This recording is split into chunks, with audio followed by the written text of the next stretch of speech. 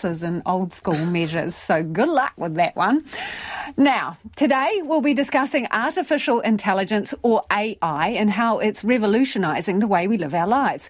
From self-driving cars to automated customer service, AI is rapidly becoming a part of our everyday lives. We'll be speaking with experts to find out more about the potential of AI and its implications for the future. Phil Vine from WordWatch reports. Now, that intro you just heard, it wasn't written by me or any other journalist. It was produced by artificial intelligence, specifically a new app called ChatGPT, something right out of a sci-fi movie. Hello. Ask any question you like, and it'll spit out something that reads eerily like it's been written by a human. I got it to write 1,000 words on the sinking of the Titanic. A student-level essay in 4 seconds. That's Emily Bell, Director of Digital Journalism at Columbia University. You can tell it to do something, even quite technical, and it will come up with not just an answer, but an answer that you can understand.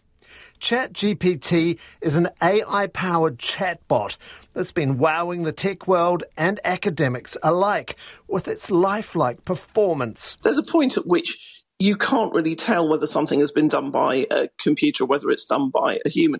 This definitely passes that test. And it's gone viral. The free app from OpenAI garnering 1 million users in less than a week. Do you want to be my friend? Of course.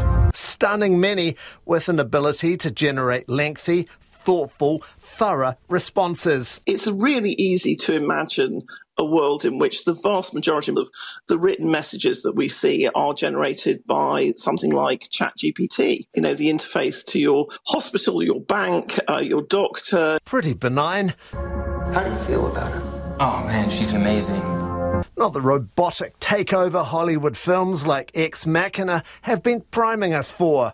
Then again, if that chatbot wrote the intro, maybe that's us out of a job. One of the reasons that we have people to present radio shows is that the audiences feel that they know them and trust them. And that, I think, is where you have that. The human intervention is absolutely necessary and is not going away. Phew. You shouldn't trust him. You shouldn't trust anything he says.